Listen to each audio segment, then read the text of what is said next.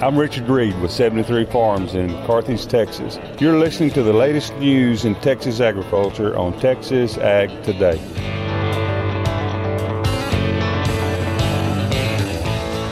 Welcome to Texas Ag Today, a daily look at the latest news in Texas agriculture. Texas Ag Today is produced by the Texas Farm Bureau Radio Network, with the largest farm news team in the Lone Star State. Now here's the host of Texas Ag Today, Carrie Martin. Hello, Texas. Great to be with you once again. We've got another episode of Texas Ag Today ready to roll for you. All you've got to do is jump on in with me and buckle up. We're going to take a ride around the Lone Star State as we cover the most important industry in this greatest state in the nation, Texas agriculture. In the news today, a group of Texas farmers and ranchers toured Midwest agricultural operations last week. We'll check in with one of the tour participants coming up to kick off today's show. My name is Carrie Martin. I'm your host along with the largest and most experienced farm news team in the Lone Star State. And we're all standing by to bring you the latest news in Texas agriculture, from the piney woods of East Texas to the rocky ranges of the Trans-Pecos, and from the Panhandle down to the Rio Grande Valley. Those who raise cattle in Texas are being told that some strong marketing opportunities will come their way soon. I'm James Hunt, and coming up on Texas Ag Today, we'll preview an upcoming meeting designed to help producers strategize to make the most of their opportunities. Respiratory protection during harvest season. I'm Tom Nicoletti, and we'll have some proactive measures you can take on the farm while harvesting crops this fall on Texas Ag Today. Texas farmers and ranchers need strong, reliable trade agreements. That message was delivered to Congress last week. I'm Gary Joyner, and I'll have those details on Texas Ag Today. We'll have those stories plus Texas wildlife news and a complete look at the markets all coming up. A group of Texas farmers and ranchers toured agricultural operations in Wisconsin and Minnesota last week. We've been really lucky on this tour. We've seen some amazing operations, met some wonderful, hardworking people. The Minnesota ag situation is a lot like Texas. It's mainly families, and they're out there working together and producing a lot of really, really good products. That's Pat McDowell, a farmer and rancher from Shamrock in the Texas Panhandle. He says there are a lot of similarities between Texas and Midwest agriculture, but there are some differences as well. Their issues are similar to ours. They're having the same, inflation, supply chain problems, that type of thing. They are a little different in that they are in a very farming area, and they can take the crops that they grow and harvest and feed them directly to their cattle, where most Texas ranchers and cattle folks cannot do that. And there is a competitive advantage for them to do that, it looks like. Wish we had the rain and the type of soil so that we could do that, but it's just not possible. McDowell says practically every operation they visited were family-run farms, just like we have here in Texas. Nearly 2 years ago, Mexico announced that by 2024, they would ban U.S. corn imports if it's genetically modified or grown using glyphosate. That's why the U.S. government and ag leaders are working to resolve that issue. Well, it's something we're very concerned about. That's Dave Salmonson, Senior Director of Government Affairs with the American Farm Bureau Federation, talking about the decree issued by Mexico's president, which could cause billions of dollars of economic harm to both industries. Salmonson says that officials are unsure what the decree applies to specifically. A little confusion there because they were saying, is it all corn? Is it white corn for they make their tortillas for food products? Is it all yellow corn? That's never, at least to our satisfaction, been really explained. I mean, so we're concerned it could affect all corn. He adds that the issues between the U.S. and Mexico extend beyond corn imports and exports. They're also not doing approvals of biotech products. So that's restricting our ability and the companies to release those products for use here, because then you wouldn't have an export market. So these are concerns that our government, Mexican government, they're trying to talk with them about it, trying to work that out, but we remain something that's a high priority for us. Mexico has been a huge ag trading partner going back to when the North American Free Trade Agreement started back in 1994. That trade agreement was recently replaced with the U.S.-Mexico-Canada agreement in 2020. Texas cattle raisers are being told that some strong marketing opportunities are coming soon. James Hunt tells us there's a meeting coming up that may help them do just that. With the way our drought has shriveled up forage around the Texas High Plains, this has certainly been a tough year for those who raise cattle, but good times could be on their way, as the tightening of cattle supplies all around the country is expected to send cattle prices soaring in the not-too-distant future. And here's something to consider. Ochiltree County Extension Agent Scott Strawn says it looks like things are lining up just right to give ranchers the incentive to retain ownership of their animals all the way through the feedlot stage. When you look at your futures price on live cattle, and if you can do a little bit of hedging and look at your cost of gain, then I think producers might see, hey, that might be an opportunity to go all the way just because it's looking real positive. The economics of retained ownership is just one topic to be covered next week at an event Texas A&M AgriLife is putting together to provide information on calf weaning systems and marketing. Vaccination programs, preconditioning, utilizing wheat pasture for forage, and strategies related to the timing of weaning are among the topics on the agenda for discussion. Our two main speakers are Dr. Jason Smith, our extension beef specialist, and Dr. Justin Benavides, our extension economist, and they're both out of Amarillo. Strawn says the meeting will be October 11th at the Wolf Creek Heritage Museum in Lipscomb. The event is being co-hosted by the extension offices for Ochiltree and Lipscomb counties, but is open to everyone. We invite anybody that's interested in this topic to come on, and I expect some from further out coming on into this meeting. Once again, that's October 11th at the Wolf Creek Heritage Museum in Lipscomb. The event will begin at 1 p.m. and the cost of admission is $10. For more information, contact AgriLife Extension. I'm James Hunt on the Texas Farm Bureau Radio Network. Harvest season is underway all across Texas, and with the drought, it has been a very dusty harvest this year. Tom Nicoletti has more.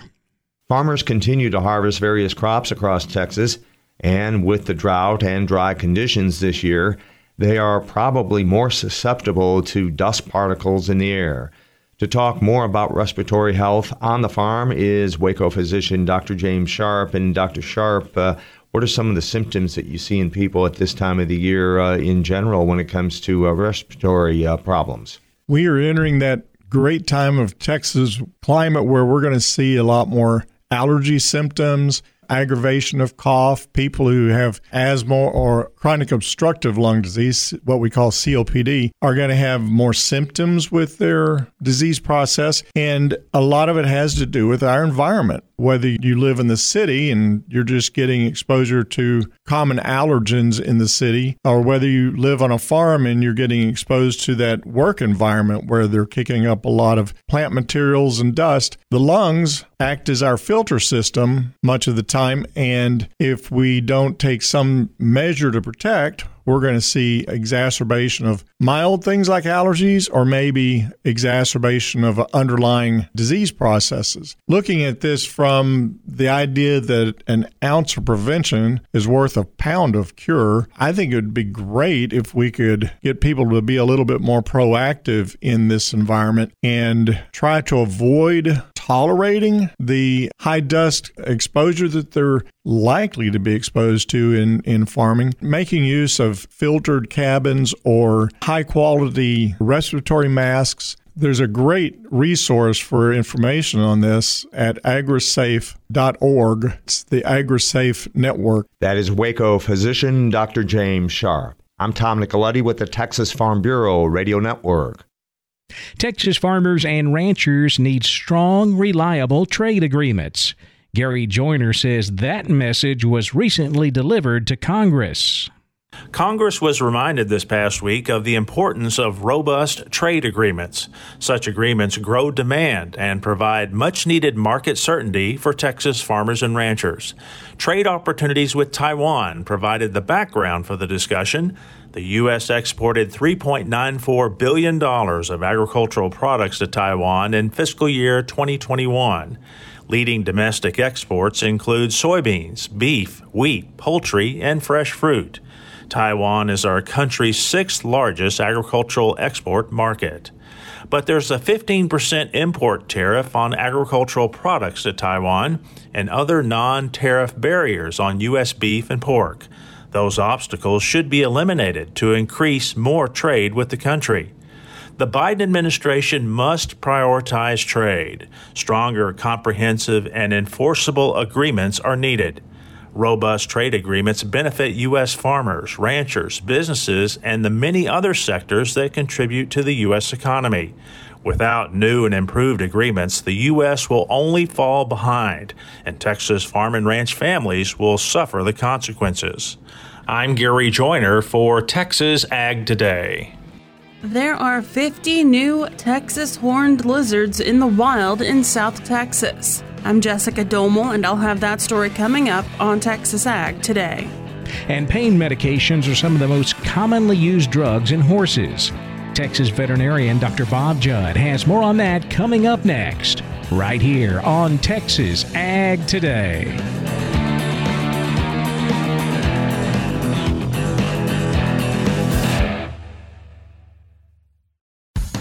Texas Farm Bureau Insurance has protected fellow Texans with auto, home, health, and life insurance since 1952.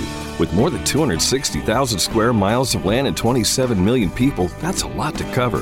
Whether you're wrangling cattle or wrangling kids, we're proud to protect Texans in all Texan ways of life. Visit Texas Farm Bureau Insurance today at tfbinsurance.com to get insurance for Texans by Texans. Coverage and discounts are subject to qualifications and policy terms and may vary by situation. We're keeping you informed on everything happening in Texas agriculture on Texas Ag Today. Pain medications are some of the most commonly used drugs in horses, but Dr. Bob Judd says some of them may be causing gastrointestinal issues. The most common pain medications used in horses are classified as non-steroidal anti-inflammatory drugs, or NSAIDs for short. Common NSAIDs used in horses include butazolidine or bute, Banamine, and Equiox, as well as some others. Dr. Gabby Van Galen from Denmark performed a study on 22 horses housed at her university's hospital, which were not housed for gastrointestinal issues, and some were treated with NSAIDs and some were not. The horses were examined daily for signs of colic, depression, reduced appetite, and ultrasound exams. Fecal occult blood testing and serum chemistries were performed. The study found that 40% of the NSAID-treated horses had thickened intestinal mucosa in their right dorsal colons after just 3 days of NSAID treatment. She indicates that there was a buildup of edema or fluid in the wall of the intestine, and some of these horses seemed uncomfortable with a decreased appetite, depression, and loose stools. These findings, along with blood testing and fecal occult blood testing, indicated these horses had mild colitis, while the untreated horses had none of these signs. The signs were mild, and it was not necessarily indicated to stop treatment, but it does indicate we need to be careful treating horses with bute and Banamine, and we need to monitor them closely. I think lots of folks feel that using bute and Banamine regularly in their horses does not cause any problems, but these drugs may be causing more problems than we think. Using these drugs is not risk-free, and it is important to use as little of bute and Banamine or other NSAIDs as is possible. I'm Dr. Bob Judd on the Texas Farm Bureau Radio Network. There are 50 new Texas horned lizards now living in the wild. Jessica Domel tells where they came from. The San Antonio Zoo is celebrating its third successful release of Texas horned lizards into the wild. The horned lizards were hatched at the zoo this summer and released last week by the zoo's Center for Conservation and Research. The zoo called the release a tremendous step forward for the zoo's Texas horned lizard reintroduction project. The project seeks to bolster the survival of Texas horned lizards in the wild in South Texas. Before the lizards were released, a veterinarian gave them a health inspection. The lizards' genetics were documented, and GPS coordinates were connected to the release site. And when the zoo staff went to release the horned lizards, they monitored the area for signs of lizards from releases in 2020 and 2021 and found scat in 2 different areas at the release site. The scat has been sent to Texas Christian University for genetic analysis. The scat analysis will help the center track the lizards after they're released into the wild and will eventually tell them if the zoo-released lizards are reproducing in the wild. It can also help the center connect their findings to the database, which tells them how old the lizards are and how far they travel. Dr. Andy Glusenkamp, director of the Center for Conservation and Research at the zoo, said they've seen evidence after each horned lizard release that the lizards are alive and thriving on the landscape. He said something he loves about the project is not only helping the Texas horned lizard, but also being able to provide the opportunity to others. Volunteers, landowners, and naturalists were able to join in on the release last week, and he said seeing their participation and excitement was priceless. The Texas horned lizard, sometimes called a horny toad, is threatened in Texas. For the Texas Farm Bureau Radio Network, I'm Jessica Domel. The cattle market closed lower in Tuesday's trade while cotton jumped sharply higher. We'll take a closer look at all of Tuesday's livestock, cotton, grain, energy, and financial markets coming up next. Keep it right here on Texas Ag Today.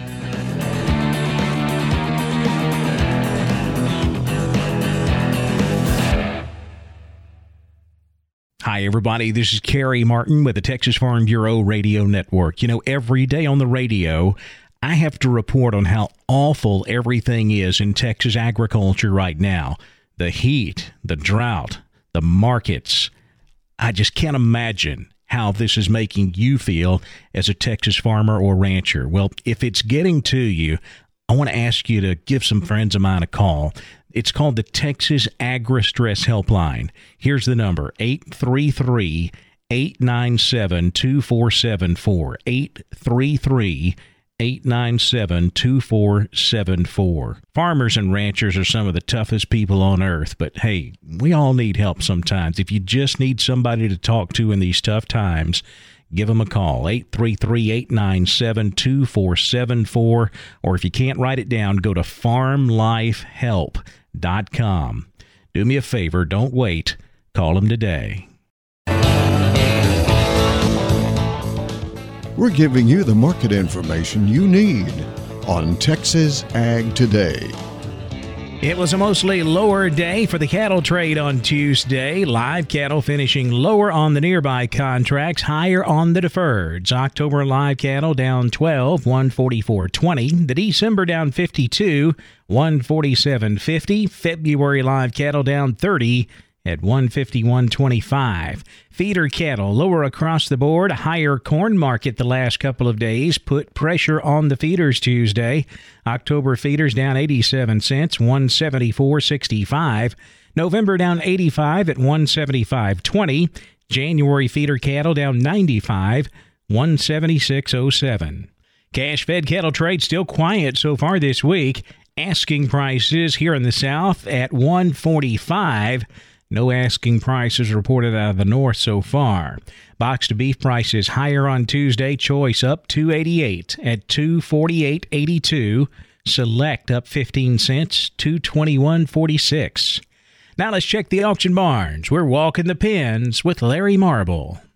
Maddie Bexley sells cattle every Thursday. They're in Lockhart, and I got in touch with her this weekend. We talked about the sale that they had on Thursday. Maddie, how'd it go? Larry, Larry. We had a pretty good day. We ended up with 1332 with 247 cows and 44 bulls, 209 sellers and 77 buyers. Walk the pens with us. On the stocker cows, we got along real good this week. Front end of the pairs brought from 11 to 1400. The mediocre and middle-aged pairs from 850 to 1050. The longhorn and the plainer pairs from 475 to 800. The good bred cows from 850 to 1275. The mediocre, middle-aged, and short-bred cows from 6 1/4 to 8 1/4. The longhorn and the plainer end of the cows from 3 1/4 to 600. Packer cows would have been just a tick lower this week, and bulls about steady. The good high-yielding cows from 70 to 78. Medium-yielding cows from 60 to 69. The low-yielding and lightweight cows from 40 to 59. The good high-yielding Packer bulls from 98 to $1.07.5. The medium-yielding bulls from 85 to 97. The low-yielding and lightweight bulls from 60 to 84. And on the calves and yearlings, we got along pretty good. You could call it steady to just a tick lower, but we had a good active market. Buyers were pushing, especially on the good quality cattle. So all in all, it's a good day. Good. We'll tell everybody how to get a hold of you for that sale next week. You can always check us out on Facebook, Larry. You can call the barn at 512-398-3476. My cell phone at 979-540-9793. Or you can ring Bubba at 512-461-6091. We appreciate it. Thank you so much. Thank you, sir. And Texas neighbor, thank you, too, for listening to me, Larry Marble, on the Texas Farm Bureau Radio Network and my program, Walking the Pens. You know what? I like you and doing this program so much, I think I'll be back tomorrow. Until then, good day. God bless. See you down the road. Thanks, Larry. Back over to the futures market now, where lean hogs dropped sharply lower in Tuesday's trade. October hogs down $1.77 to close at $87 even. December hogs down $3.30 at $74.42. Class 3 milk was mixed. October milk up 9 cents, $22.29 a hundredweight. Big jump in the cotton market on Tuesday. A lower dollar and a surging stock market, both bullish for the cotton trade. In fact, the December contract was limit up 400 points, closing at 88.20. March cotton up 400 as well, 86.19. While December 23 cotton was up 303 points, 77.23. That weakening dollar also helping the corn market in Tuesday's trade. December corn up 2 1/4, 683. March corn up 2 1/2 at 690 a bushel. The wheat market didn't have a whole lot of direction on the hard wheat market. Soft wheat, however, moved lower Tuesday. December Kansas City wheat unchanged, 988 3/4. December Chicago wheat down 9 at 903 a bushel. In the energy markets, November natural gas up 33 cents Tuesday at 680. November crude oil up 244, 86.07 a barrel. As we mentioned earlier, big surge in the stock market the last couple of days. Tuesday afternoon, the Dow was up 752 points, 30,243. The NASDAQ up 325 at 11,140. The S&P up 102 points, 3,781. That wraps up our look at the markets, and that wraps up this edition of Texas Ag Today. My name's Kerry Martin. Hope to see you back here next time as we cover the most important industry in this greatest state in the U.S. of A., Texas agriculture. Thanks for listening to Texas Ag Today. Be sure to subscribe to our podcast on Apple Podcasts, Google Podcasts, or Spotify. For more Texas Ag news and information, check out our website at texasfarmbureau.org or tfbradio.com.